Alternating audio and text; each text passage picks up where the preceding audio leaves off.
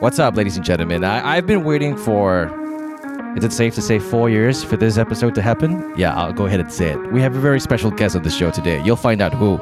He's kind of famous.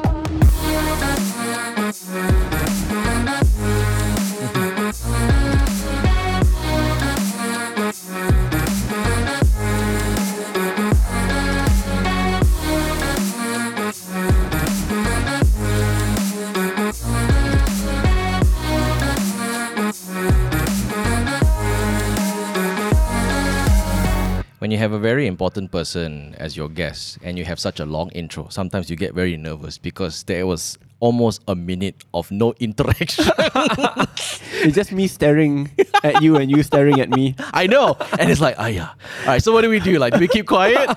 Ladies and gentlemen, we have a very special guest on the show. I think we've always basically exchanged messages online. That's It's true. more of like, sometimes, okay, he double taps my picture, it's like, whoa. And I double tap his picture, oh. And sometimes, he replies my messages, oh.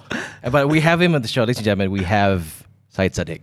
It's a pleasure. Thank you very much for having me. It's a Yes. pleasure. So do most people have to call you YB? No, definitely not. Call me Syed or Saddiq. It's Okay. much easier, yeah. Yeah, and it's so funny that I have you on the show, and a lot of friends of mine who are probably mutual friends of yours as well. I believe you work with Ken, you work with Vinesh, you work with these friends. All mutual friends as well. Wow, such a small world. Yeah, so they're all No my wonder they keep on talking about you as well. Now I know. Yeah, I told them, hey, can you soft sell me so that he will call me one day. So they're all my college mates. So for some reason, we don't usually discuss politics on the show. Yeah.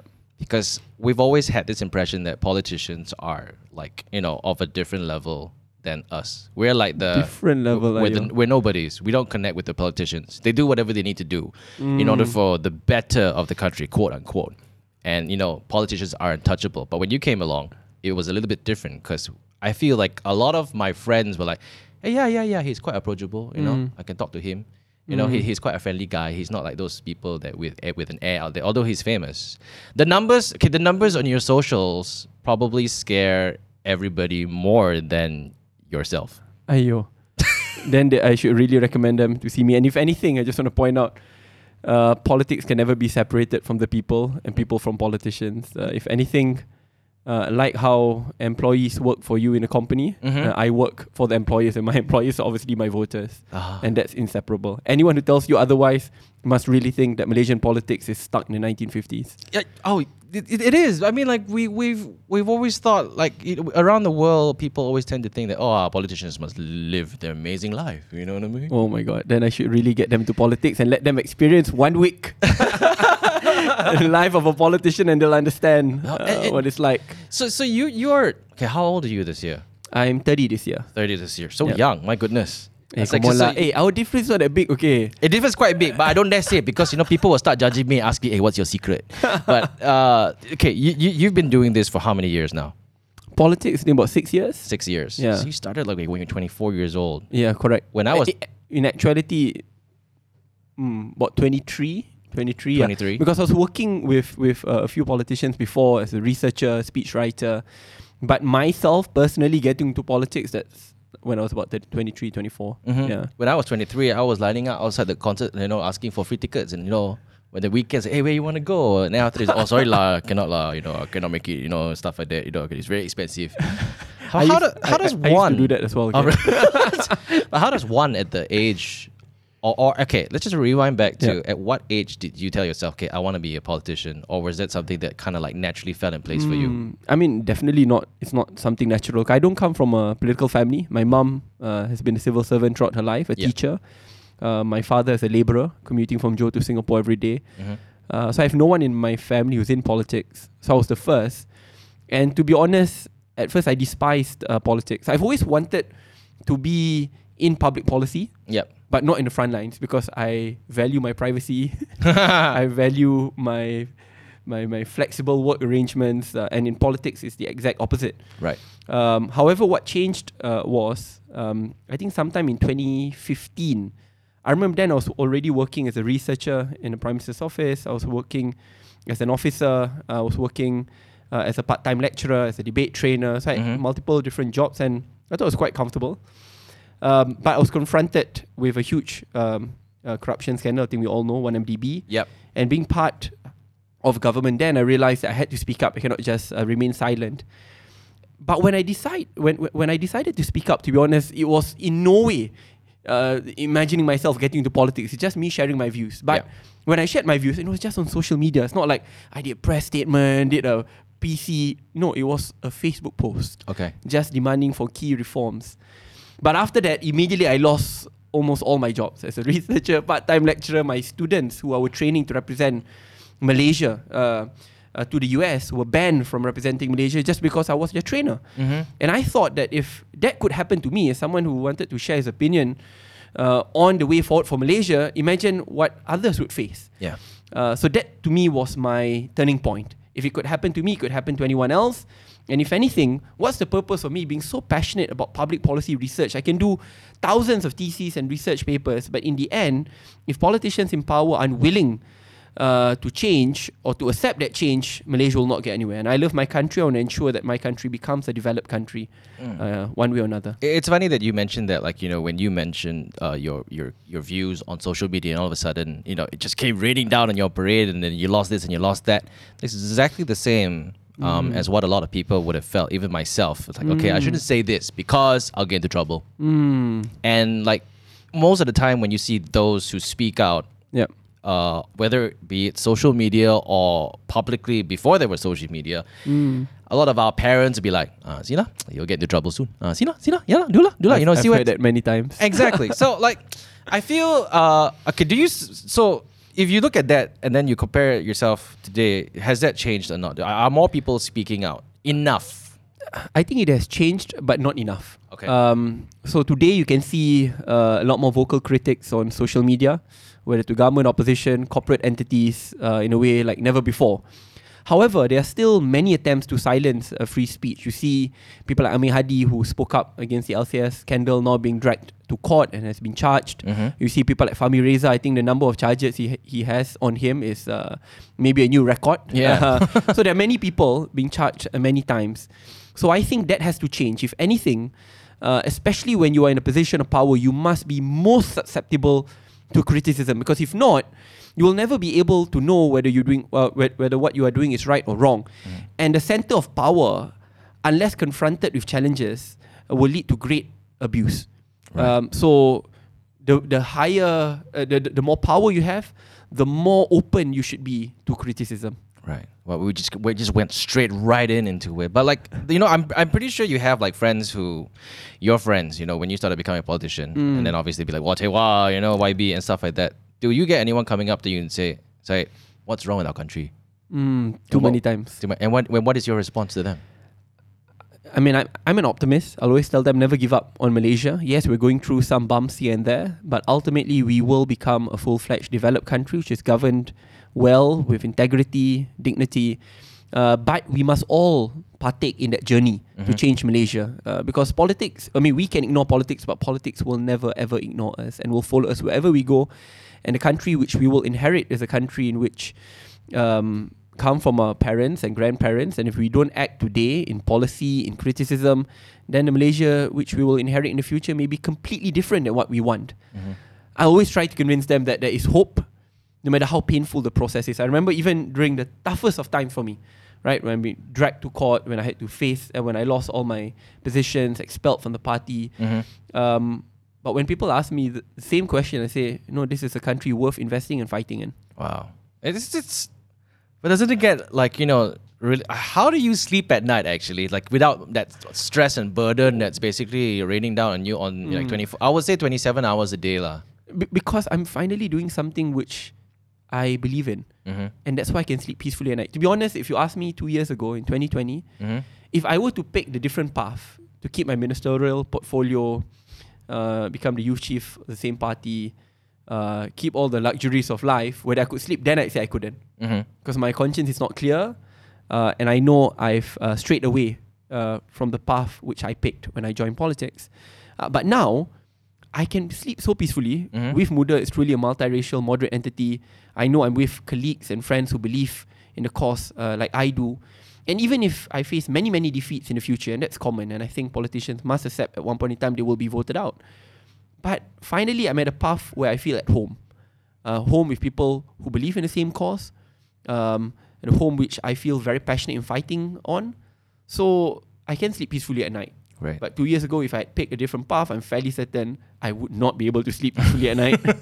No, congratulations on forming Muda. I mean, after all the hurdles, right? course, yeah. Obviously, like, forming a new party like this, you'll get a lot of skepticism. Yeah. Right. People be like, okay, what's next? Is it going to be, is it going to start with something that appeases the mass public? Okay, I won't even say the mass, like, the public who are very aware of what's going on. And after that, suddenly just fall back to the usual tactics. Yeah. Muda, they consist of mainly young people, I would say. A majority are those below 40, but our oldest member is 92 years old. So, Auntie. It's a very interesting mix. Oh, really? I was just about to ask, okay, what is considered Muda? Because, I want to see whether I fall into that category or not. 100% you fall. It's open to all. It's meant to celebrate diversity, and diversity is not just about race and religion, it's also about age. I mean, the reason why we even call the party Muda is the acronym Malaysian United Democratic Alliance. Right. And Muda is not, even the definition, literal definition Muda, it's not only about age, it's about the way how you carry yourself, the way how you think, the approaches which you carry. So it's a lot more disruptive. And disruption is not just about age, it's really about the train of thought which we put in. Right. So, okay. With Muda in mind, okay, there are a lot of news. Okay, I read this just like yesterday, and for me it's like, okay, I really want to talk about this. You mentioned that racial politics has actually failed in Malaysia. Definitely. All right, and it brings me to these questions that I want to ask, but I need to basically ask this correctly. Okay, Feel free. Yeah. So there was this video that was going around on TikTok, and it was actually Yamcha Sessions. Yes. Yeah, having a chat with Tun M, and I think they asked him about asked Tun M to justify Bumi Putra rights to a non-Muslim, and his explanation was based on closing the gap between the rich and poor to maintain stability in the country. And what's your take on this? I'll make 3 quick points. First thing first, the source of the policies behind the Bumi policy is the NEP, National Economic Policy, which was introduced in 1969, 1970s. If it had truly worked, then please tell me with a straight face how a quarter of Bumi Putra in Sabah are still living below poverty line after decades of the same policy. Tell me how the disparity among the rich and poor, among all races, so not just among Chinese, Malay, Indians, no, even within the Malays, for an example, have increased. Tell me how, when I go back to my kawasan in Muar, to Parit Jawa or Sri Penanti, I still see many poor, underprivileged Chinese parents who are working 2 or 3 different jobs to just ensure that their kid can live a normal life. To me, it clearly shows that we need to move away from the same race-based policies to one which is driven by data and policies. And the way in which we move forward to that, it must be driven by policy changes, policy reforms. And what frustrates me is that when we keep on, moving back to the same, ni Bumi policy. But yet, even with data presented to us that there are a lot of gaps, lapses, which need to be improved, but at the same time, the people who are promoting this, especially if you look those in government today, are the ones who weaponize Bumi Putra policy to award multi-billion-dollar contracts to their cronies who are Malays, who will then end up subcontracting to people of other races. And to them, that's one Malaysia for them, right? Really, a Malay guy gets a multi-billion-dollar contract and subcontracts it to a Chinese, and then, hey, see, we can work with one another, we are truly one Malaysia. It's not. Tell me how promoting a policy of direct nego via multi-billion-dollar contracts to a few rich Malay businessmen could miraculously lead to millions of other underprivileged Malays suddenly getting better. So to me, that makes absolutely no sense. You want to help the underprivileged Malays? Help them, but do not forget that there are also underprivileged Chinese and Indians. Whenever we talk about this, I want to share one very interesting fact. We always fight Malay Chinese. People forget that the Indians are worse off. If you look at the report by Khazanah Research Institute and many other research on the Indian community, intergenerational poverty among the Indians are the worst. The ability of an Indian kid who's brought up in a family where the parents do not have tertiary education and to climb up the socio-economic ladder, that Indian kid is 3 times behind the same context of a family for a Malay parent or a Chinese parent. So the intergenerational poverty of Indians are far, far worse. And yet we don't talk about this because it's convenient to make Malays and Chinese fight with one another. So what do I advocate for? What I advocate for is a gradual transition to a merit/need-based policy in which we are cognizant of the socio-economic factors in Malaysia. and whatever policy we make must be driven by data. If we know, for an example, that there is a need to help the Indian community specifically by tailoring policies but to those who are genuinely underprivileged, then do it. If we know that there is a need to help, for an example, the Orang Asli community specifically, and again, there's data which showed that they are specifically harmed and disadvantaged, do it.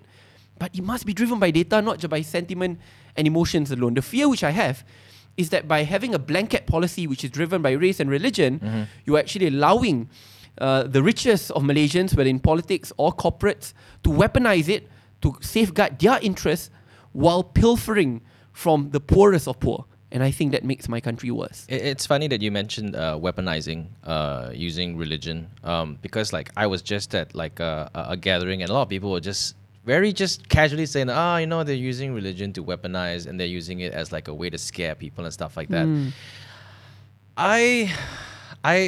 It's funny that you mentioned all this, because in my mind it's like, why must you generalize a specific race to be poor? I think everybody goes through hardship. Everybody are equals. Everybody goes through good times and bad times. So why can't you help those who really need it? So I'm glad you explained that. That's good. I mean, you don't have to go far. You just come down to Muar and I'm pretty sure you know many friends who face the same. And can you imagine how they would feel if I tell them in their face that you are considered to be subpar and suboptimal to me just because you are born in a different race and religion?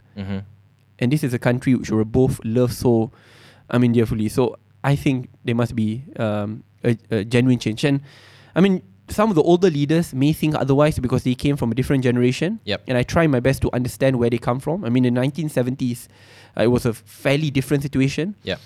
But we are talking about Malaysia today. This is 2022, and I think it's time for us to move on. So, okay, with you advocating change in this, wouldn't you be afraid that the Malay people would say that you're taking away their fundamental rights as a Malaysian? What do you think about that? Well, I think they should also think that there are fundamental rights of other Malaysians as well who don't share the same skin color or religion. In the end, this is our country together. We are born in this country together, and hopefully we will die in this country together. And if anything, what I want is equal opportunities, not equal outcomes. So the point in which you provide equal opportunity, you may be an underprivileged Malay who generally need help, but there is also another privileged Chinese with a rich background who are both vying for a scholarship. I'll say the underprivileged Malay should be given the right to that scholarship. But if you reverse that situation as an underprivileged Chinese and a rich Malay, 100% pick that underprivileged Chinese. The point I'm trying to make is it's not about the race, but it's about equal opportunities, which will then equalize the playing field, and I judge you based on your character, your value, your principles, and your worth instead of the skin or religion which you are born into. So I think we need to try and move away from that kind of politics to one in which everyone is given an equal chance. Do you think Malaysians will rally behind this decision? How long would it take for people to actually kind of like, okay, agree to this mindset? Because you can't expect everything to just happen overnight. Correct. And that's why Muda is an investment. I did not create Muda Up alone. It is with a team of people who believe that we need to invest in our future together. And even if we lose 5 elections from now, it is okay. We just keep on moving forward, make sure that we go on the ground, make people understand that the Malaysian narrative is the best narrative for us as a country to become a developed country. And the slice and dice and the divisions in politics would actually make things worse. So yes, obviously there will be a lot of resistance when we talk about it, especially with more disruptive policies, which we've said many times in Parliament and outside of Parliament. However, it is our duty to educate. We should not look down upon those who disagree with us, who may come from a different generation. If anything, it is our responsibility to convince him or her that the way forward is one where we treat all Malaysians equally. Okay. The next question I want to ask you is you've had a lot of mentors in the political I would say group, or should I say community, right? And some of them you look up to have very opposing views as compared to what you view, and then they openly criticize you. But then again, you openly say that they were my mentors. I think Tan Sri Muhyiddin was one of them. And then people call you this fella is a hypocrite lah. Why 1 minute he wants to support a guy, this and that. When all these comments come to you, how do you back that? One thing which I learned in politics: never ever take criticisms, disagreements, differences personally till the point that you're willing to burn bridges. And if you look at where we're at today, politics is so it's so divisive to a point that even when you want to meet up with your opponent, all hell will break loose. And that kills bipartisanship. In the US, bipartisanship is there. In developed countries, bipartisanship is there. I can disagree with you on policies so heatedly that we can sit at the same table and find our commonalities to work our differences out. And that's how you become a developed country. I remember when I was pursuing for Undi 18, the amendment of the constitution, everyone said that it's impossible to do it because Malaysia does not have a track record of bipartisanship and your government does not have a 2/3 majority. And in Malaysia's history, when the government doesn't have 2/3 majority, no one has ever had a constitutional amendment passed through. But I said that's because you think in the way of the past. I'm going to meet up with every single president of every single party, including those in opposition. And instead of me sitting on my moral high horse, or I'm a minister, they must come to see me, I'll fly to see them. I'll go to their house. If I have to host them for dinner and I have to cook, I will cook for them. The point is I'm very focused. I want to get the outcome. And I remember then, when I met up with Datuk Sri Najib, people created, oh my God, how could minister meet up with this person, Bandua and Praswa? I was very focused. I wanted to talk about getting his support for Undi 18. I met up with Datuk Sri Zahid to get UMNO support for Undi 18. I met up with Tok Guru Hadi. I met up with all the Menteri Besars. I flew to Sarawak to meet up with the Chief Minister. And to be fair to all of them, the discussion was very cordial and good and constructive because it was on policy. Right? And in the end, when I got it through, I think people then started to realize that bipartisanship can work and we can win together while having our critical differences. So to answer your question just now about mentors and Tan Sri Muhyiddin Yassin, it's the same thing. If there's anyone who should be really pissed off with Tan Sri Muhyiddin, I think it's me. Let's not forget that today I'm facing charges in court because of a SOP party dispute in which he was the president, right? And it was under his administration where I was charged. And what more, when he's also the president of the party, because it involves party funds. But if I were to be, the politician of the past and like, I'm not going to talk to you, you are useless just because... If you make things so personal, it's very hard to find common ground in common areas where you can work. But it must be for the interests of Malaysia. However, do you see me changing my vote? Do you see me jumping ship? If anything, I've proven myself when immense pressure was brought down against me and my family for 1.5 years before I was charged because the threat was made 1.5 years before. I did not shift, I did not move. When I was offered to become a minister, I rejected. When I was offered to become chairman of GLCs, I rejected. When the threats came, I rejected. It just shows that I can disagree with you heatedly, but it doesn't mean that I will hate you forever. Right. If anything, it's about making sure that we don't lose sight on our country. Right. So, okay, what is Muda's plan for the next general election? Oh, that will be a whole thesis and very long question. But in summary, to be honest, I want Muda to focus a lot more on the changes and the policies which we can bring. That's why I'm pretty sure you've seen or heard many attacks about the seats, where we're going to contest. The public is not interested in that. The public is interested to hear what are your policy plans? How will you move Malaysia in the right direction? And I've been asking Muda to talk about that a lot more. And that's why in Parliament I've consistently talked about that. When I talk about political reforms, my dream is to create a Malaysia in which even one day where we have the worst Prime Minister in history of Malaysia, our institutions are strong enough to ensure that our country will progress forward because it is the institutions which surpass the leader, not the other way around. But that's when it comes to democracy and reforms. On education, I want to ensure that we provide equal opportunities instead of equal outcomes to all. I want it to be a fusion between a merit-based and a need-based system.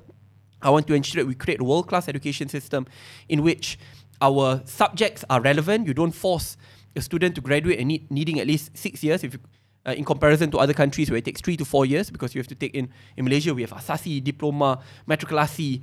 We have 4 or 5 different routes, which takes a long time. I want to trim the fat, cut it, make it shorter to ensure that people graduate faster because they have better and more work experience, chances for internships, pursue their passion.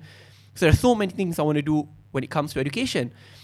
When it comes to the economy, I want to create an economic system in which we can redistribute wealth equitably. So one where there is just and fair capitalism, not unfettered capitalism. Yes, that means more progressive taxation, but more progressive taxation in a system which is built with integrity, where every single cent will be redirected to those who come from underprivileged family backgrounds so that then we can unlock their true potential.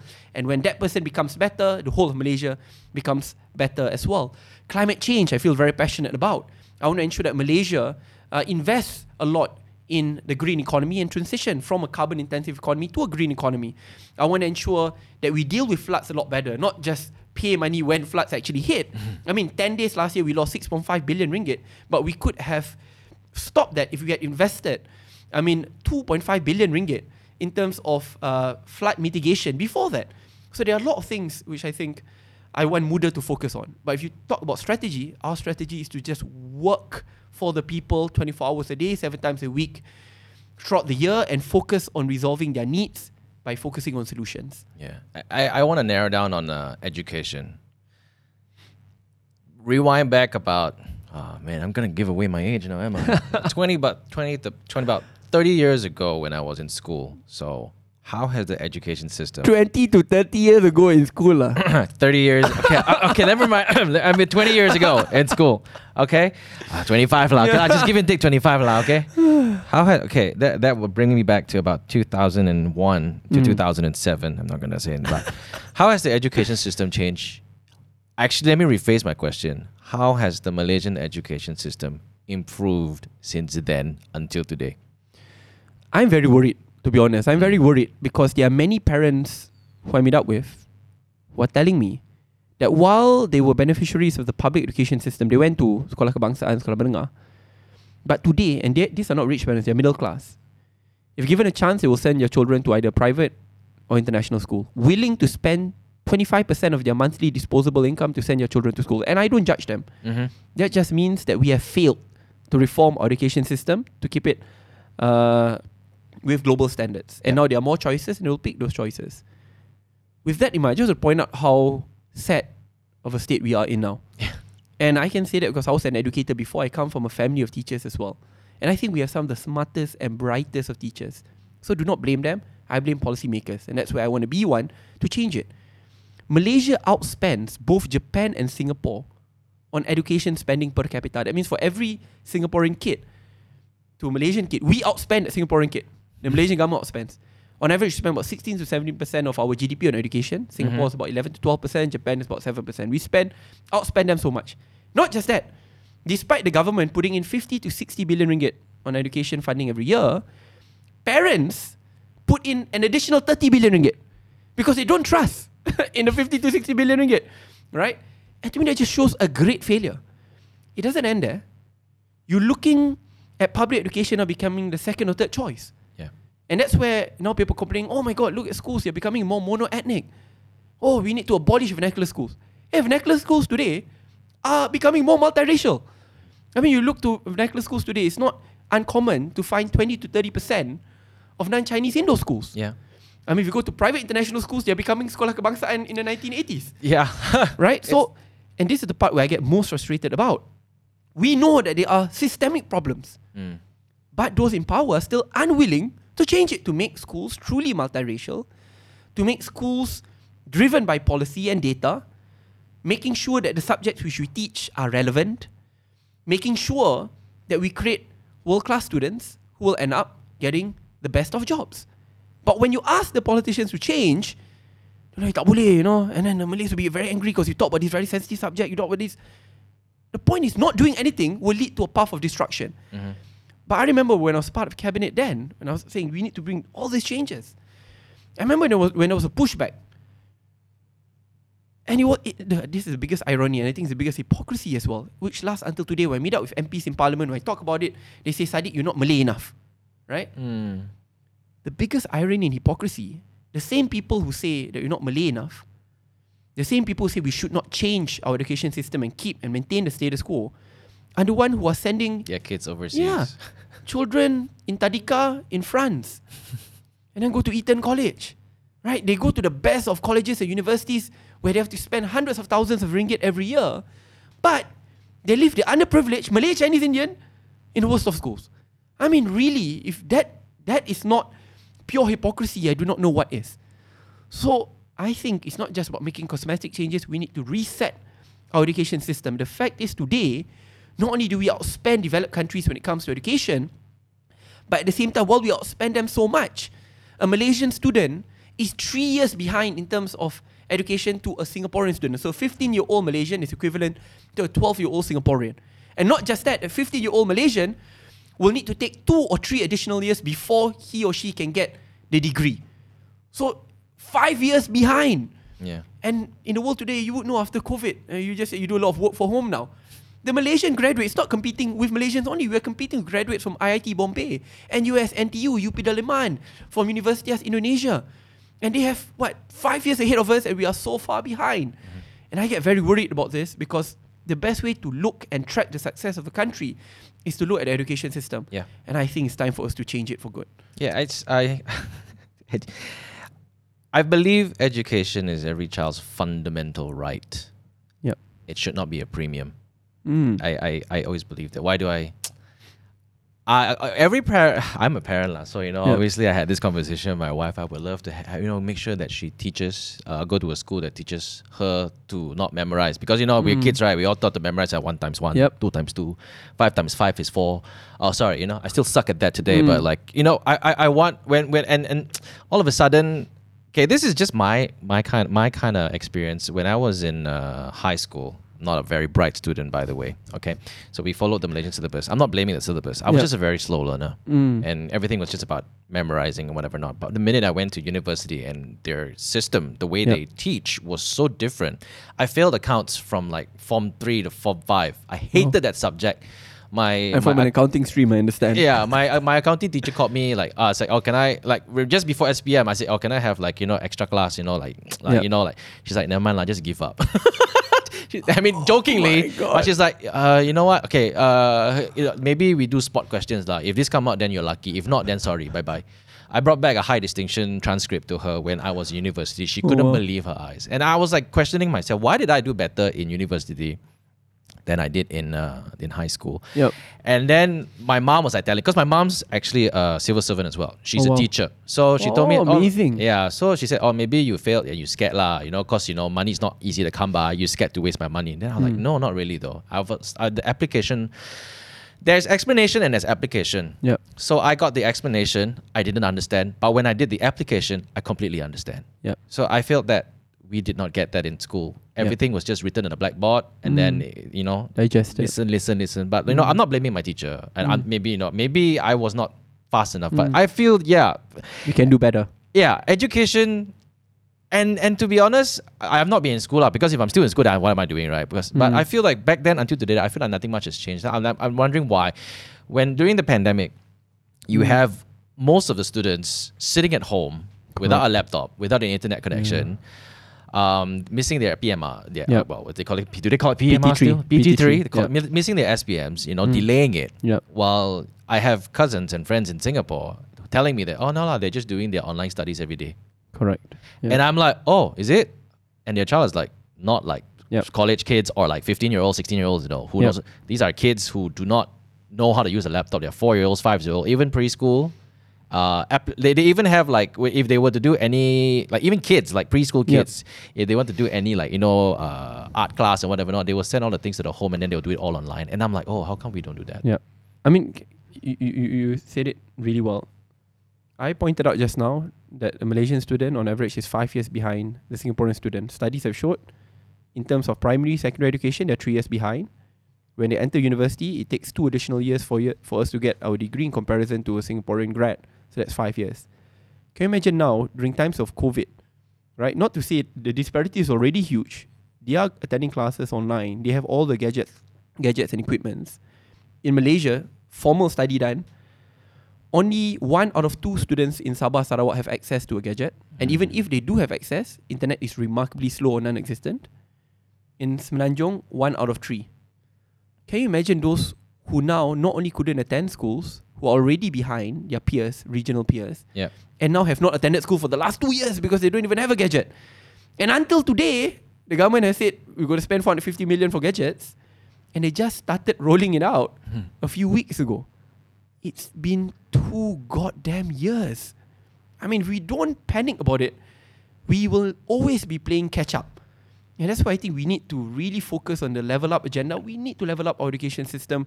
We need to focus on policies. We need to target the systems. We really need to catch up to the greatest of extent before we get left too far behind. Yeah, and you mentioned Singapore, so I got to segue into Singapore. We keep saying that our food's better than Singapore. I mean, we cannot go on forever using that as a reason why Malaysians are better, right? Correct. I mean, like, I just like, you see, like for the layman out there, right? They always on Twitter, it's easy to argue. Oh, Singaporean currency is higher than Malaysia. It's going to 3.3. Then after that, they get angry. Oh, you know, how come is it like that?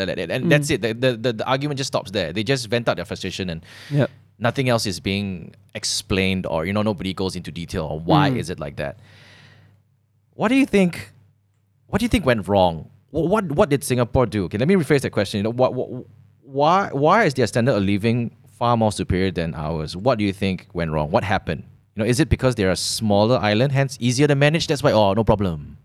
I mean, we've seen smaller islands fail as well, especially at the stage of inception. So we have to give credit to Singapore where it's due. They've done an exceptional job in turning a swampland into one of the most successful cosmopolitan states in the world, and now seen to be the reference point in Southeast Asia. And I get very envious about that, not in a negative way, more of a way where I want Malaysia to do better. But what we can learn from it is not only about one or two leaders. You see, Lee Kuan Yew, the late Lee Kuan Yew has left us. Now it's Hsien Loong, and now they're already preparing the transition to Minister Lawrence. Yeah. So it's not just about the leader, it's not just about the party. One thing which Singapore has done very well is to build strong systems and institutions. Because it will be systems and institutions which will outlast any leader and any party. And that's why I move back to what I said at the start. I envision for Malaysia in which we build such strong democratic practices, institutions, systems, checks and balances, where even if one day Malaysians miraculously pick the worst version of Malaysian you can get, the most racist, close-minded, non-policy-centered person, but our country will still be on the right footing because our institutions will be strong enough to weather the storm. I think we need to start investing a lot more in building strong institutions and practices and systems instead of finding a miraculous leader to suddenly make Malaysia the greatest place. Because that leader can be really good, but if the system is corrupted, it's divisive, it's racialized, that leader will have to play the same game. So in the end, I think it's about resetting the whole system, and that's one area where we can learn from Singapore very well. Look at how they build such a great public service. I've worked with Malaysian Public Service, and I've had the greatest of experience working with them. I think in the end, if you just reset at the top in terms of policies, giving them more flexibility, making sure appointments are done in a better way, trust me, they will immediately transform to become one of the best. It's not that they are not great, it's just that when the system doesn't change, then it becomes a very big problem. Right. Now, do you ever aspire to be Prime Minister of the country? One thing which I learned, I can tell you very upfront, almost everyone who I know who aspires to become the Prime Minister will not become.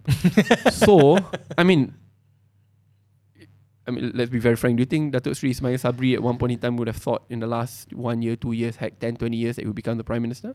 No, he probably didn't roadmap it, Correct. But it happened. So, I mean, congratulations to him. So one thing which I also learned as well, once you only focus on that position, you lose your principles, you lose your values, you lose your focus on how you want to bring change. Because the reality is, even if you don't become Prime Minister, but you have a Prime Minister who believes in the same ideals and values, and you are in a team of leaders who believes in the same ideals and values, you can still change Malaysia. So I think there are many other ways to skin the cat to reach the destination. Okay. Now, here are some other questions that I got my team to actually come up with, and I found it really interesting. So I need to ask these. Sure. Okay, let's start with this one. Okay, what do you think about Fahmi Reza's drawing of you kissing PH butt in satire in general? I think it's hilarious. To be honest, I just want to share my exact. So I saw it exactly as that. Yeah. A few of my other friends actually didn't know that was a butt. Oh. I'm like, guys, how slow can you be, man? I mean, but I actually have the greatest of respect to Fahmi Reza. Have you spoken to him in person or met him in person? I've spoken to him, I think, in like 1 or 2 events, but not for long. Yep. But I know he's someone who I definitely want to feature prominently in Malaysian politics. Whether criticizes or support, it doesn't matter. The point is, you need someone like that to get the message out fast and quick. I may have my disagreements in the message or the purpose, but that's my job to explain, and it is his job to paint the other side of the story, and that's what makes a mature democracy. So he's bringing it up, and you have to explain yourself. Correct. Oh, okay. And okay, what is Munda's decision to join PH? What led to that decision? I can't believe that my young team is actually asking these questions. It just shows that the youth, right, the younger ones are getting more and more interested in politics. Don't you think so? They are. Because back when I was in high school, I don't care about politics, right? None of us actually. Nobody talks about it. But it's a funny thing I gotta tell you about this. The first day that you guys went back to Parliament, right? Yep. We were all working from home. All of us were streaming it, and watching it.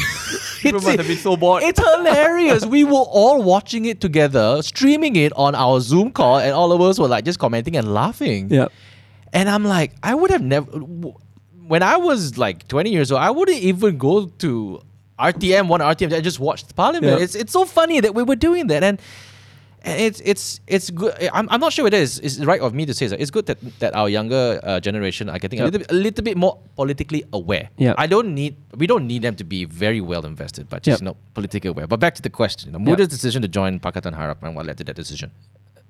See, when I fought against the Sheraton move, which then led me to be expelled and charged, I wanted to focus on building a coalition of values, principles, and ideals. I think in last election, many have already tried the safe and easy method, which is I call the pandering tactic. You set up Malay Party, pander, play the same politics, get some bank of votes, form a coalition, and hope that you'll win.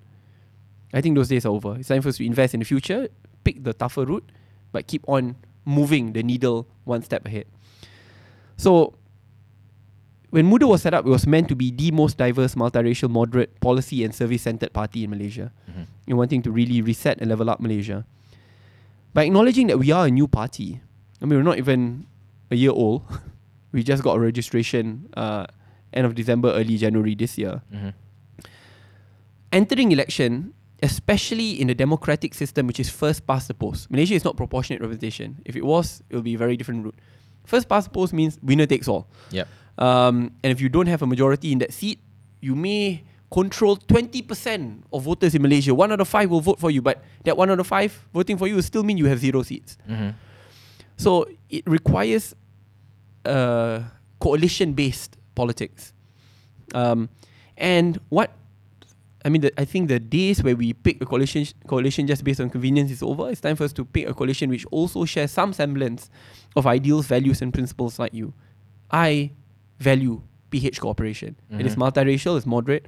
I have a lot of my colleagues, cabinet colleagues, who I worked very well with. Gobind Singh, Yeo Bee Yin, Hana Yeo, right? Saifuddin Nasution, and many others who I worked very closely with, and leaders who I have great respect with. And if anything, we've gone through hardship together. Yep. I mean, I'm pretty sure I'm not just the one who was offered bags of cash, contracts, positions to jump. They were offered, they didn't take it. They did not take it. And we are in this together in the long run. So yes, it will be difficult. And there may be differences in opinions, but it is my job to try my best to iron it out. If all else fail, then we'll part ways respectfully. However, I do not want to lose sight on the vision to change Malaysia and reset us for good, right? And it's better to enter as a team than to enter as an individual. Right. Okay. So the next question. I love how you're looking at them. Yeah. So these questions I'll be like, oh wow. Okay, hey, I watched this. Actually, I shared this with my team. You work with Namwi. Oh, Namwi, yeah. Yeah. That's amazing. He's from Moa, by the way. Oh, really? Yeah. Oh, okay. He's my constituent in Moa. Oh, and how did that collaboration come about? Group of common friends got us together, and then it became a very interesting video, which proved to the world that I cannot dance. I was about to question I was questioning your dancing though. It's okay. It just proves that I rather stay in politics and not. Trust me, there's a lot more. That one is still okay. If he had showed you at least like 10 seconds of me dancing, I think I'll lose like 1 million votes. It was so bad. But in a way, I think Namwi is another figure, right? Like Fahmi Reza, disruptor, out of the box. There will be people who really like him and people who really hate him. The point is, you may really hate him, but you don't have to jail him, right? You can agree to disagree. And working with him was very interesting. I think we got the message out, which is really to build a politics which is based on values and principles. And he's really a fun person to be with. Yeah, there were some people, I mean, like you posted a picture with him, and then I think there were some people stating that Namwi has a history of opposing authority, and there are similar comments, like what do you have to say about those things? Like, why are you working with someone like that? I mean, that's the beauty of Malaysia, right? It's the diversity in opinions and approaches. I mean, There may be issues which even I disagree with him on. But that doesn't mean I should use the force of the authorities to clamp down on him. We just disagree, but we have a lot more commonalities. He's a guy who loves this country so much, right? The way how he telegraphed that message may be very different, controversial, but that in no way makes him less of a Malaysian. I mean, when he goes abroad, he promotes Malaysia to the eyes of the world, right? So some will accept, some won't. But I think the best way to move forward, allow him to express himself freely.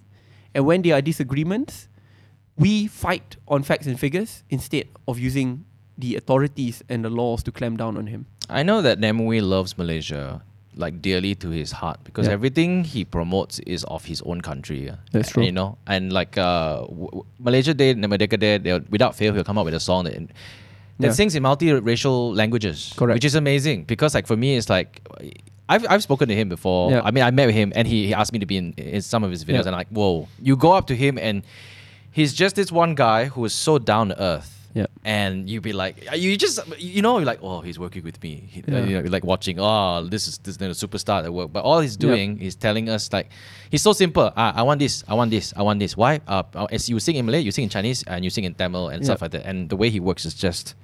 It's just amazing, but never dance again, Sonny. I was just worried after this he doesn't want to see me because of how bad of a dancer I am. It's okay. Maybe that got the they got the views though. It was the first comment among all of us, like, oh, he can't dance. Huh? It's okay, no problem, no problem. Oh my god, the number of times people have asked me to attend dance classes. There are also now people who would send me DMs offering me free dancing classes. Can you imagine? That's how bad I was. You should take up that offer and then go for another one and see if you improve. But Ayo. all right.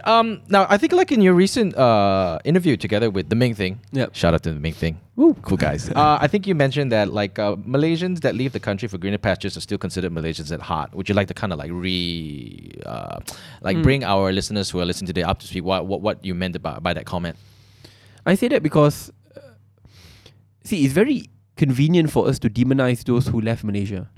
Or they are less patriotic, they don't care about Malaysia, they want to leave immediately when they get the chance to do so. Leaving Malaysia, if you think about it, it's not an easy option. Yes, you may get a really good high-paying job, let's say in Singapore and the UK, but before you leave, you have to think, am I ready to leave my family behind? Am I ready to leave the comfort of affordable food behind? Am I willing to leave many things behind, my whole networks which I built for the past 20 years behind, and to go to a foreign land? It's not an easy choice. So when they made that choice, there must be a strong reason behind it. And I believe once they have left, my duty as a policymaker, and I speak from the position as a policymaker, is not to demonize them, but it's to build a better Malaysia so that naturally they'll be magnetized to come back. Right. Not out of me forcing him or her, but because he or she will see Malaysia as a great country to live in, to vote in, and to die in, right? So it is my job as a policymaker to do so. And I believe instead of demonization, it's better to focus on building a stronger Malaysia. Do you think a lot of Malaysians are, if they can and afford it, and if they can, if they can afford it, leaving Malaysia? As of now, yes. And I'm a very data-driven guy. Recent study showed that 75% of young Malaysians, if given a choice to leave Malaysia, they will leave. And if you look at the ranking of reasons why they would leave, still the main will be economic reasons, right? And economic reasons will be tied to discrimination, inequities, etc. But it's still about wages, because wages in Malaysia are unbelievably low in comparison to neighboring countries. And then that will be the main driver. So if anything, that's why I said we need to change how we approach our economy or education system before it is too late. Because the brain drain issue is not a new issue. It's been discussed for God knows how many decades already. I mean, there are, 1 or 2.5 million high-skilled Malaysians abroad. Can you imagine what we could do if they were all back? But we cannot expect them to come back if our industries are not even ready to bring them in. The last thing which I want is for, let's say, a well-known statistician in working in New York, now suddenly coming back, and then instead of working in a really good job, becomes a Grab rider. I mean, seriously. So I think I have a duty to change Malaysia to ensure that they will come back, because I know deep down they are still very much Malaysian like me. Yeah, and it's I mean, it's great that you want to fight for all these changes, but do you think that Malaysians are getting really, really impatient when all politicians are trying to tell them that, oh, don't worry, we will make Malaysia a better place? Because in the elections in 2018, when Pakatan Harapan won that, they basically rallied for change, and 2 years later, the internet, wow, 1 year and a half actually, 1 year so and a half, short, yeah. Change did happen, but it did happen, but not the change that we all basically hoped for. Yeah. Do you think Malaysians are gonna still believe whatever politicians are gonna tell them in this next election? And that's why there's a great calling for young, authentic politicians who focus on the message of change and policies and the vision which he or she would want to bring. It's no longer the same old politics where you can hammer the opponents until they fall without actually expecting to build anything up. And I think that has made me a lot more matured in politics, and many of my colleagues in opposition a lot more matured. So my message is this: change always takes time. Yep. But ultimately it is worth it. So let's there's a saying, the grass is always greener on the other side. So let's look at the hypothetical. Let's say in 2018 change did not happen. Yep. We would not have gotten many criminal cases and corruption cases exposed, charged in court and convicted. Yep. We wouldn't have been able to bring in, now I think we've already recovered almost 6 billion ringgit of people's money abroad through 1MDB reparation, so we've gotten it back. Can you imagine what would have happened to the state of Malaysian politics after? I mean, I think I'm fairly certain I'll be behind bars already. Many other my colleagues behind bars. And I think the state of Malaysian politics would be far, far divisive. So yes, they were setbacks, right? I think the change which was expected on us was not executed fast enough. Reform should have done faster. But the alternative would have been far, far worse. And let's look, even now, today, we've changed 3 governments. Yep. Right? But you realize while we've changed 3 governments, we've actually passed many policy reforms in Parliament. For the very first time, anti-hopping bill. We got the Undi 18 constitution through. We got, now we are discussing about Political Funding Act and 2-term limits for the Prime Minister. Bipartisanship has flourished.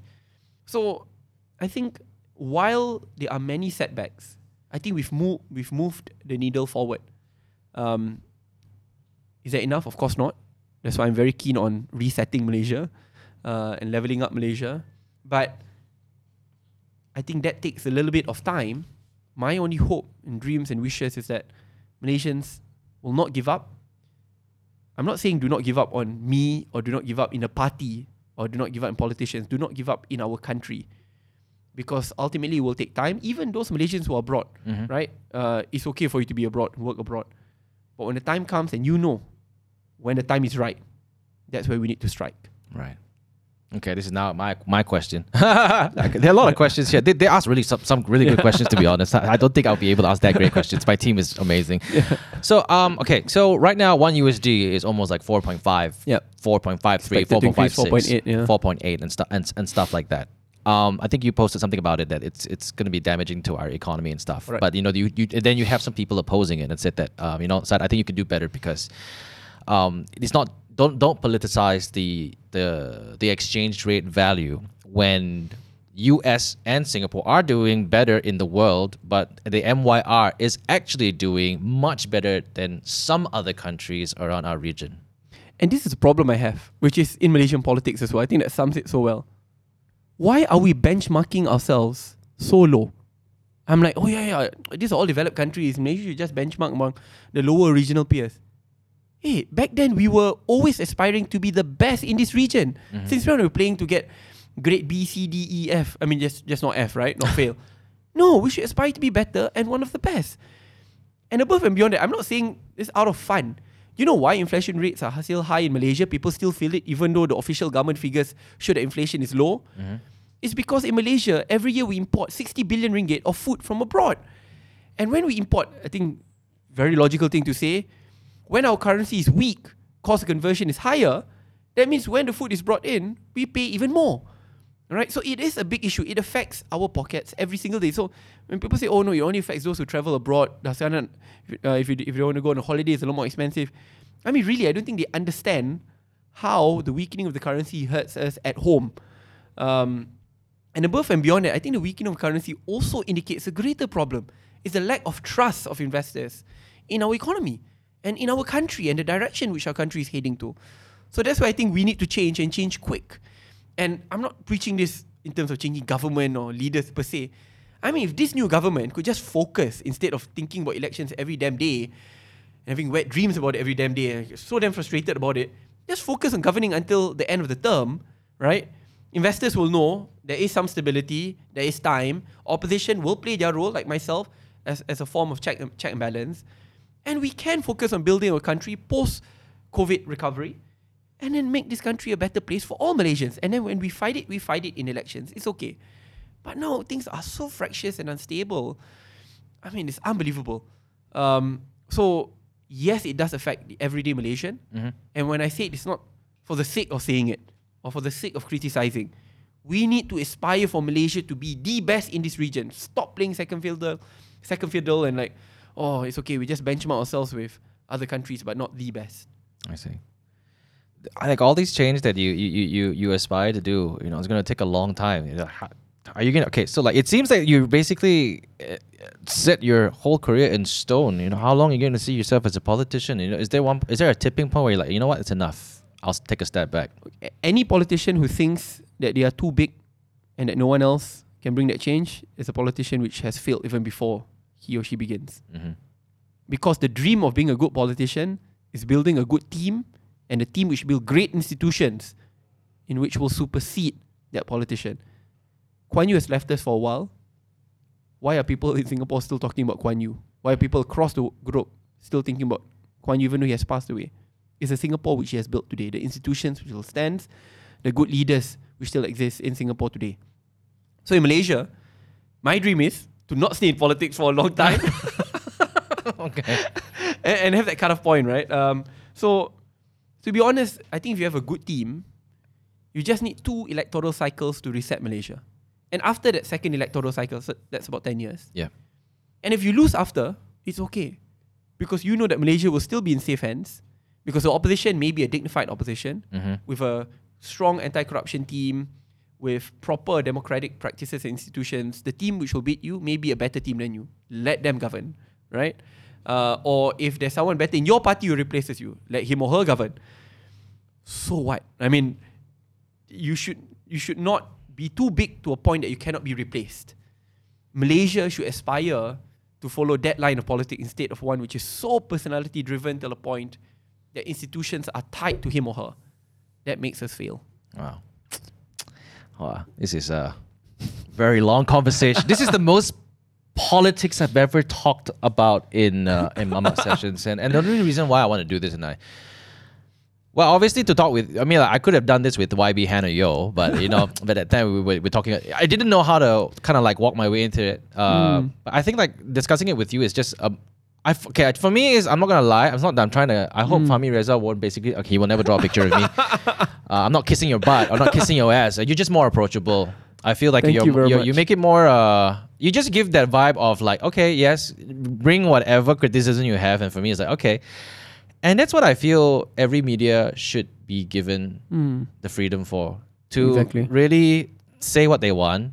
I mean, like I literally just said that you were trying to politicize the currency and stuff like that. So and you I'm having it's a fair point. It's and you have your explanation stuff like that. I feel media does not have that sort of freedom to basically report whatever they want. And what do you think about that landscape right now in Malaysia? I want for the media to have complete freedom.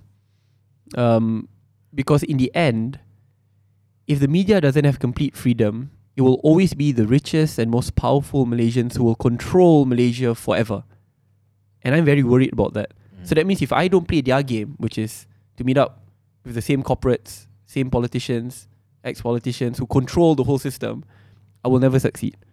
And when I want to bring a little bit of change, they'll call me up, you can't do this. They'll call me up, you can't do this. I do not want to play that game, right? I mean, previously we tried this internal way of change. Doesn't work. Now it's time for us to disrupt for good. It will take a long time, of course. They will they will shut me down many times, but it's okay. I'm prepared to lose. I think politicians must be prepared to lose. If they're not prepared to lose, they're willing to do anything to stay in power. So to just show a few key examples, I remember when I was in the ministry, just a few months after I was appointed, there were a few UMNO leaders, young UMNO Siswa, they were university leaders who spoke in the General Assembly, condemned government, condemned me specifically, and then they were about to be news that they were about to be taken action because they were scholars. In cabinet, I raised it up immediately. I said, if you take action against them, I'll be the first one to disagree and to fight this. Oh, I remember that one. I remember even if he or she calls me the most blatant of curse words, it's okay, right? I mean, I'll deal with it. I won't call you a chibai as well. Instead, I'll just deal with your arguments, right? That's better. I remember when they were lecturers who also wrote some very malicious and defamatory articles against government and specific leaders. I said the best way, if you disagree and you think that's defamation, take it to court. Don't use the police separately. That's not right. Don't expel the lecturers. Go through a proper process. There must be a board. There must be hearing. And mind you, today those lecturers are working. Some working for the Prime Minister. Some working for ministers. They are officers. They are party members. Right? So what? They may be party members. We may have differences in political viewpoints. But that does not mean that they are bad and evil in every way. So I think the best way to approach it, and that's, mind you, that's to my political opponents. Media are not my opponents, right? Obviously, the media will want to sensationalize some news. Sure, then it's my job to respond. It's my job to then talk to the other competitor to say, hey, he or she has sensationalized.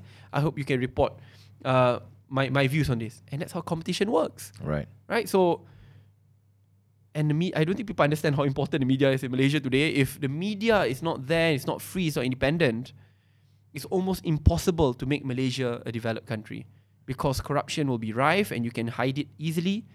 Abuse of power will be everywhere. The richest will continue. The richest of Malaysians will continue to be the richest of Malaysians because they will control every single thing and information which happens in this country. We need to change that. With all the points or all the changes that you want to fight for, like, you know, this may be a very tough question to decide whether you want to answer or not. It's like, how many threats do you get on a daily or a weekly basis? So, I mean, especially, okay, the threats are worse when the government is most unstable. So, after Sheraton, oh God, it was so common that when they couldn't get me, then they went after my siblings. When they couldn't go after my siblings, they went after my parents. I think my parents went to MACC or the police like more than me. Because they know when they cannot crack me, they'll crack those around me. It was 1 year and a half, and like almost every week there'll be something. And it will always be offers first. They'll offer you a ministerial portfolio, they'll offer you GLC positions. And then when that doesn't work, and then come the threats. And the threats will come from many different routes. I think I went to the police station like almost every month. I'll go there. Confirm will be called up. So I don't know how many phones of mine are still there. Every time they call me up and they'll take my phone. Until today, they haven't returned it. When I spoke up about the death in custody on the late Ganapathy, that's such a simple video, and then they took my phone. Until today, I don't know whether they're going to charge me or not. If you want to charge lah, right? I mean, I'm facing so many charges. Charge me. I'll deal with it in court. I have faith in our judiciary. So, I think on this, there will be a lot. But one thing which I learned as well, and I always say this to those who face the same troubles as I do, as long as the heart is in the right place, all will go well. Right? I mean, no matter where you are at, no matter whether you are in government, out of government, whether you are facing threats left, right, and center, or even if you are in prison, but if your heart is in the right place and you know that you are doing the right thing, then no one can control your emotions, no one can control your reactions because you are the ultimate controller of it. So I'm very comfortable being where I'm at because I believe in the cause which I'm fighting for. So you portray yourself as a very confident, very strong-headed person.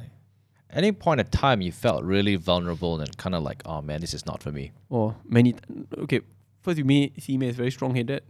I have made many mistakes in my life, and I will openly say that. So while I'm strong-headed, the worst thing you want to be is to be an arrogant politician, to not being able to admit that you've made mistakes and you need to improve from those mistakes. But at the same time, I've obviously had many moments of vulnerabilities. One, which I could recall very vividly, was during the time of Sheraton when the government was about to change, because it came from a party which I helped co-founded. And in many of the meetings when it was discussed, I fought against it so hard. And I never thought that in the end it could tilt and climax that way. And when it happened, I felt so powerless. And I really thought, screw this, right? I'm going to quit politics. This is not for me. I cannot sleep at night. Either way, because I just told you I also have very close ties with them, and while I disagree with them heatedly, they are still those who brought me into politics. Tan Sri Muhyiddin actually brought me into politics. Tun Dr. Mahathir gave me a chance to work with him as a researcher before I was finally fielded as a candidate. So, and then all my close friends in politics, people like Hana, you all on the other side, I get so confused. And all are offering. I'm telling you, during the time of Shaddan, that 1 week everyone was collecting SDs, the offers which were made, and I still have it, because some, I don't know why they offer on WhatsApp. It's there.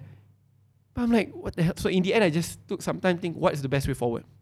I felt like I want to try get everyone together, save PH. That's what I tried to do until the final moment, until we lost. And Tan Sri Muhyiddin was appointed as the Prime Minister. But at that moment, I was so vulnerable, I thought, enough is enough. I'm going to leave. What changed me was, if I give up, what moral standing do I have to tell the other Malaysians out there who are facing much, much worse that Malaysia is still worth fighting for? Oh no, you just have to deal with it, right? And move forward. And the next day is a new day. That's one. Second one, which I remember, which was very close, this was before elections. It was, I think, October, November 2017. I thought I come from a low middle class family. Mom is a teacher. And it's always been my dream to enter Oxford University. Yep. What more entering with a scholarship? I can never enter without scholarship. I don't have the money. It's almost $500,000. And when I got in, and then I got scholarship as well, I was so happy and excited. I remember I told Tan Sri, Dato' Sri that I will take a step back. I want to pursue my studies. This is a once-in-a-lifetime opportunity. My parents were obviously excited. My mum in particular, with mum, cikgu, super excited. But what changed was, I think this one, I really have to thank UMNO for being vicious. Which is very weird. I was already about to go. I made the plans already. I already sent the email saying confirming, all of this. And then they went to threaten my family because they thought that I would not go. Because I was still making statements against the government. I was still joining all the protest rallies. So then when they couldn't get to me, they went after my dad and my brother. Some things, the threats, it's very personal, I can't mention, but the threats which could split my family. So I'm like, what in the world are you doing? Right? And I felt it was so personal, so evil, that they're willing to go after those who are close to me in such the most pernicious of ways. And I thought, I cannot leave. And I can just imagine I'm going to Oxford studying my master's in public policy, and I'm always thinking what's happening back at home. That if they could go so low to go after my family, which has nothing to do with politics, and in the most vicious and personal of ways, any other Malaysian can be subjected to the same threats as I do. So, to be honest, it's because of them I changed my mind. I said, screw this, I'm not going to Oxford. Oxford can wait. I'll postpone it. And I did. And I continued to fight, and to be honest, that's one of the best decisions which I made until today. Wow. Okay. Sacrifice. It's one of your many sacrifices that you're basically willing to go all out for your country. Yes, but I'm telling you that many other Malaysians will sacrifice so much more. They will. I'm pretty sure they will. Malaysia is a beautiful place, to be honest. The people love each other. They take care of each other. But it's like only just a little small bunch. Sometimes, when they have news that are very, very not nice to see and stuff like that, they tend to they tend to question and have this conversation and stuff like that. But like for me, as I remember growing up in Malaysia, it was growing up with an awesome bunch of friends, awesome community. We play with everyone. But I feel like right now, there's still that actually. There's nothing has changed. But it kind of feels like as though people are forced to talk about, as if things have changed. But to be honest, I can't say for much because I'm not a person who reads so much. But like for me, it's good having you here to have this conversation. It's a pleasure, and thank you for having me. I hope I won't get into trouble. Okay, I won't get in trouble. No problem lah. Okay, let's not talk about politics anymore lah. Okay, so these are a few questions that again my team decided to come up because they wanted to know what is the day in the life of Syed Saddiq. Interview after interview. No lah, it's not interviews all the time. Because I actually have a set schedule which I have practiced since before I joined politics. I do not want to lose that because it keeps me sane. I'll wake up early in the morning during my toilet. It's quite humiliating, but during my I enjoy my private toilet time to do all my reading. So my toilet time, immediately when I open my phone, I've learned not to open WhatsApp because that brings a lot of stress. I'll immediately read my BBC, Al Jazeera, the international press. Right. And then after that, obviously go to work, and every day there are different things.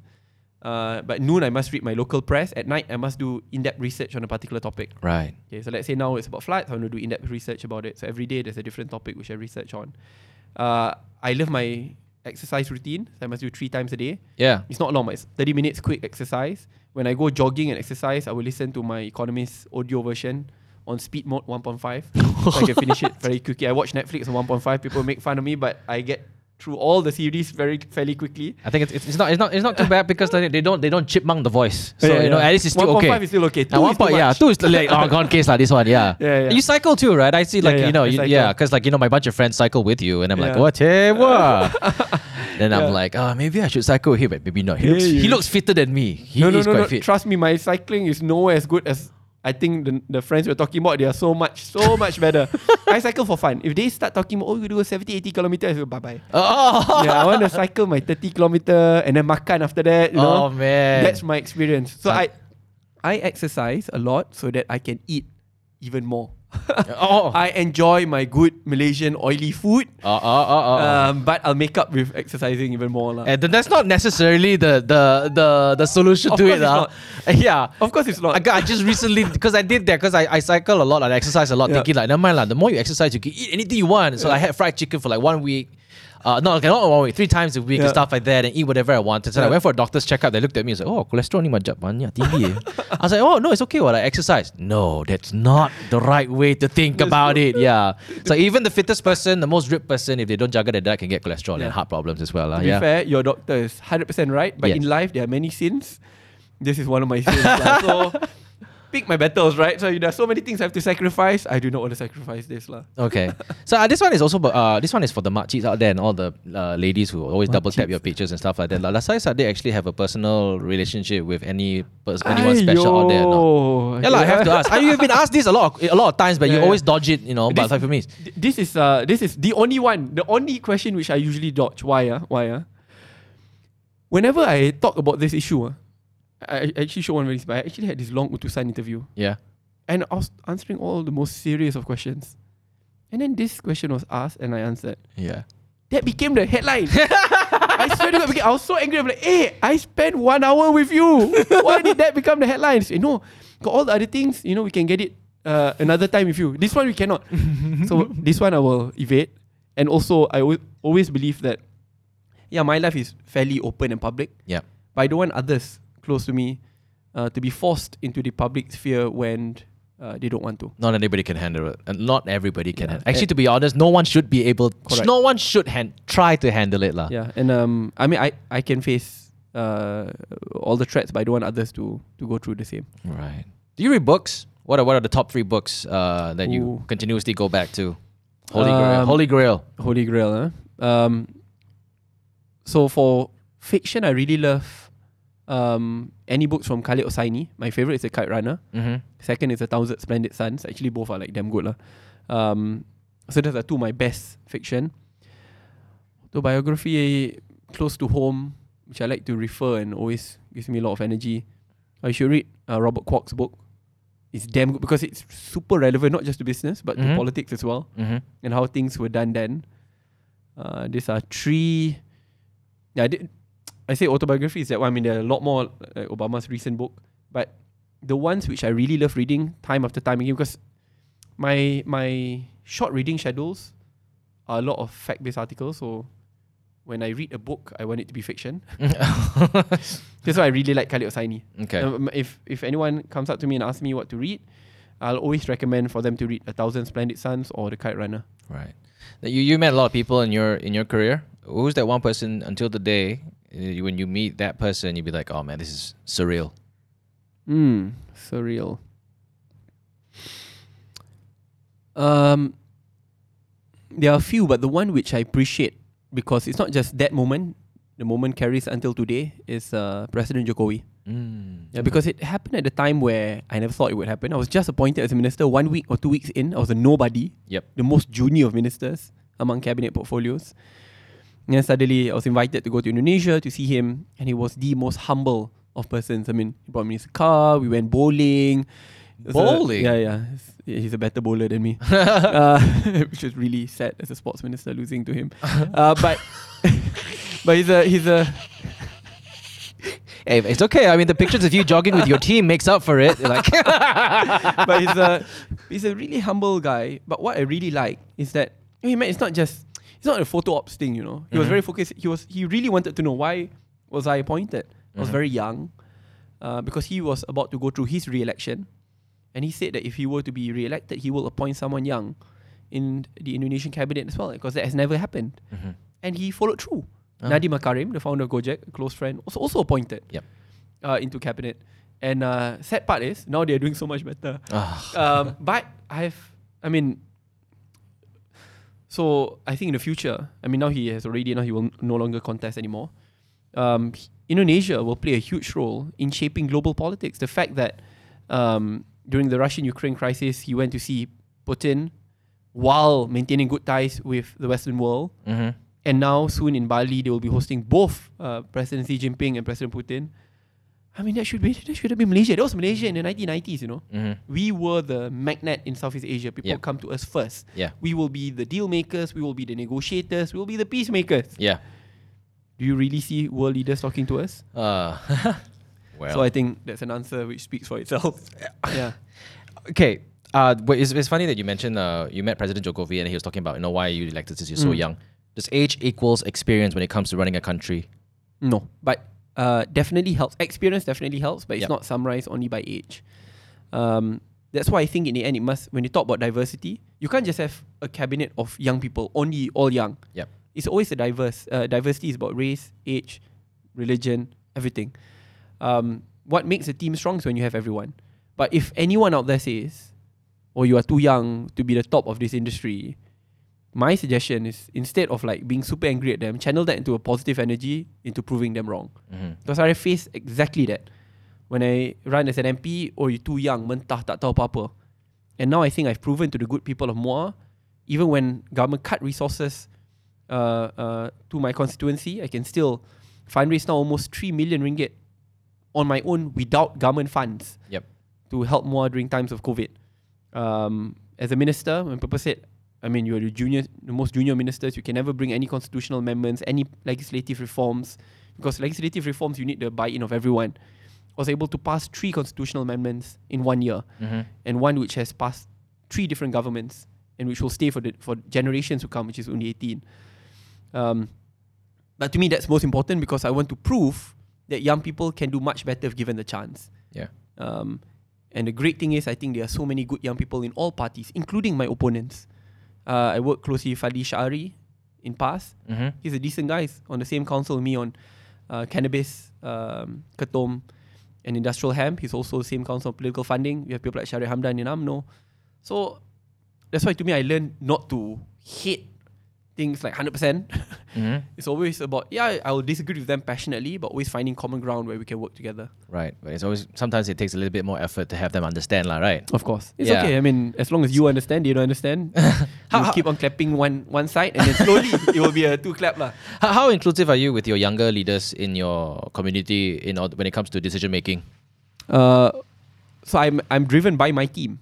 So to show the best example of this, when Sheraton happened, I had to make a choice.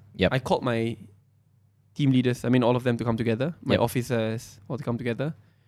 And I asked them, picking this path will definitely lead to us losing cabinet portfolio, most likely getting kicked out from the party, most likely getting threatened. But I never thought it would be this kind of threat. I was like, Picking the other side means that we can still work on the values we believe in, So the line was drawn very clearly.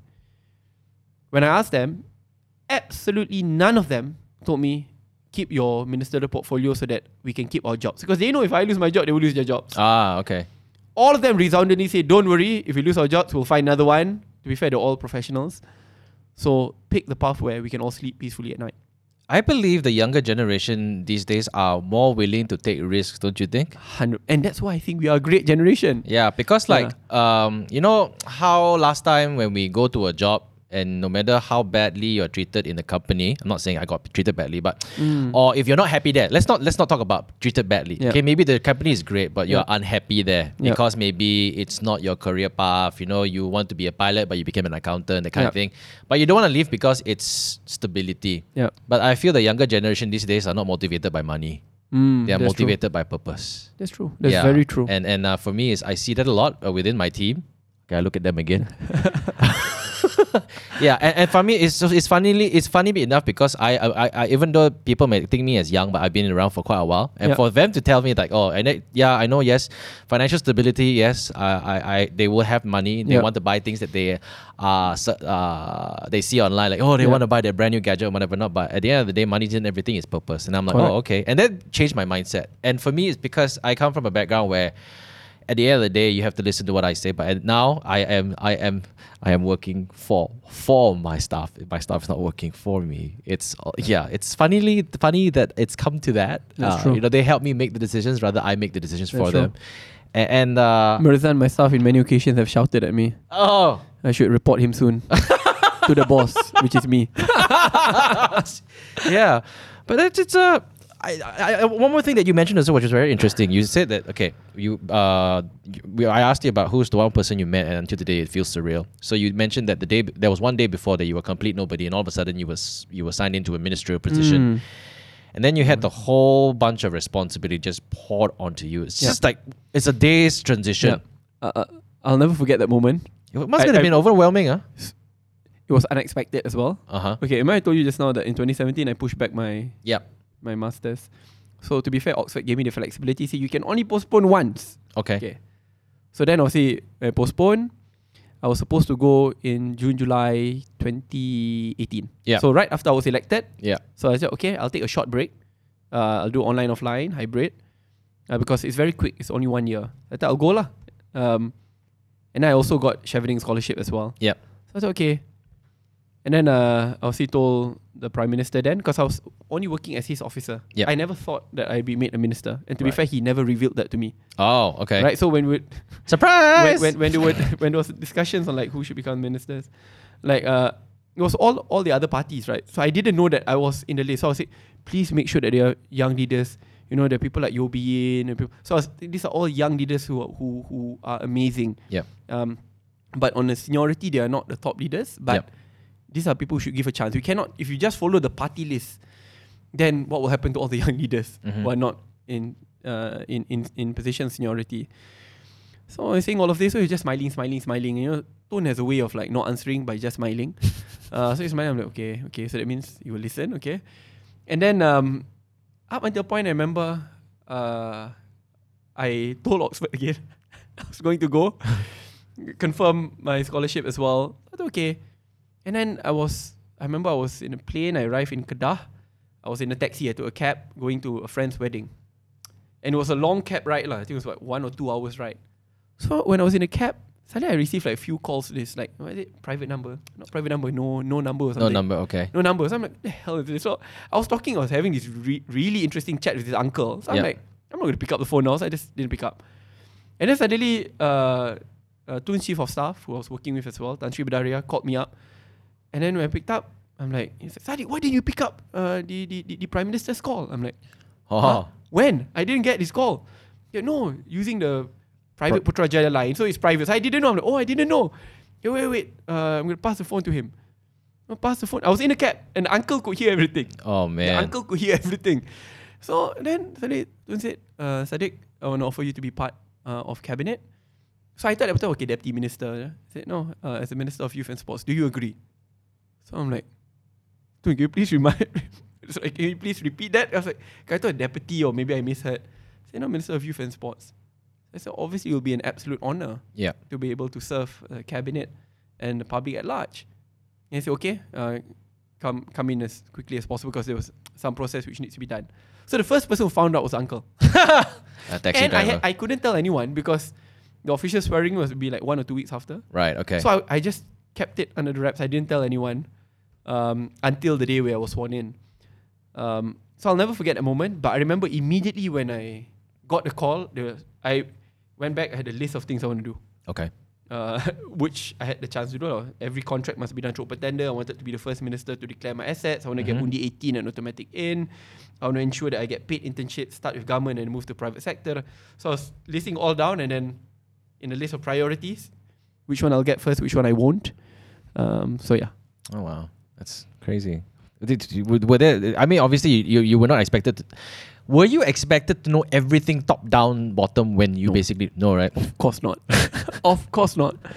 Yeah. How does one handle that? I mean, like, oh man, it must it's life changing. It's life changing. And you're still here, so that's a good thing. If anything, what kept me alive in politics is that I feel super passionate when I talk about change and policies. Yeah.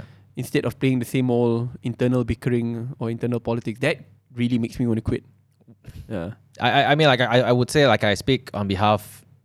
I wouldn't speak it. I mean, can I say that I speak on behalf of Malaysians? But for me, on behalf of Malaysia, I feel that we hope that you could help fight for the better. Definitely. We will do it together. Not alone, that's for sure. And not only with your own party, but with all parties. But if you mentioned bipartisanship and stuff like that. Well, I sound like I'm so smart now, but actually, to be honest, I don't even understand politics that detailed, you know. Yeah, I want to feel like I'm smart, but actually I'm not. That's why, you know, we have Syed over here telling us everything. But, you know, it's an honor to have you on the show. I hope this won't be the last. Definitely, whenever. Yeah. And, you know, before we just wrap this up, you know, do you want to say anything to our big Malaysians audience who are listening in today? Yep. So I'll summarize with a 1-minute message. Yep. I know a lot of you may feel a sense of pessimism, that Malaysia is hopeless, that if you're given a chance, you want to leave. Politics is toxic, divisive and dirty. My message is this. We can choose to leave politics, but politics will never ever leave us alone. It affects our jobs, our livelihoods, our parents, our income, our education, everything which we hold dearly to ourselves. If you love to go to a concert, politics can affect your ability to go to a concert. You love to enjoy your personal sins, politics can affect your personal sins. It affects everything. Instead of allowing others who turn up to vote to define politics and the Malaysia which you live in, we should take ownership of it. This is our country. We will inherit it. Vote, come out, and make sure that we define it instead of others. We can do it together. Thank you very much. It's well said. Wow. So that was very inspirational. I see all the people laughing in the back there. You all don't see that because it's the cameras. But, you know, thank you so much for tuning in today. We hope you guys have taken away something. This is the most politics I've ever spoken about on Mamat Sessions. You can stream us on Apple Podcasts. You can stream us on Google Podcasts or anywhere you want to, Spotify. Thank you so much for tuning in. Thank you very much. We'll speak to you guys next time.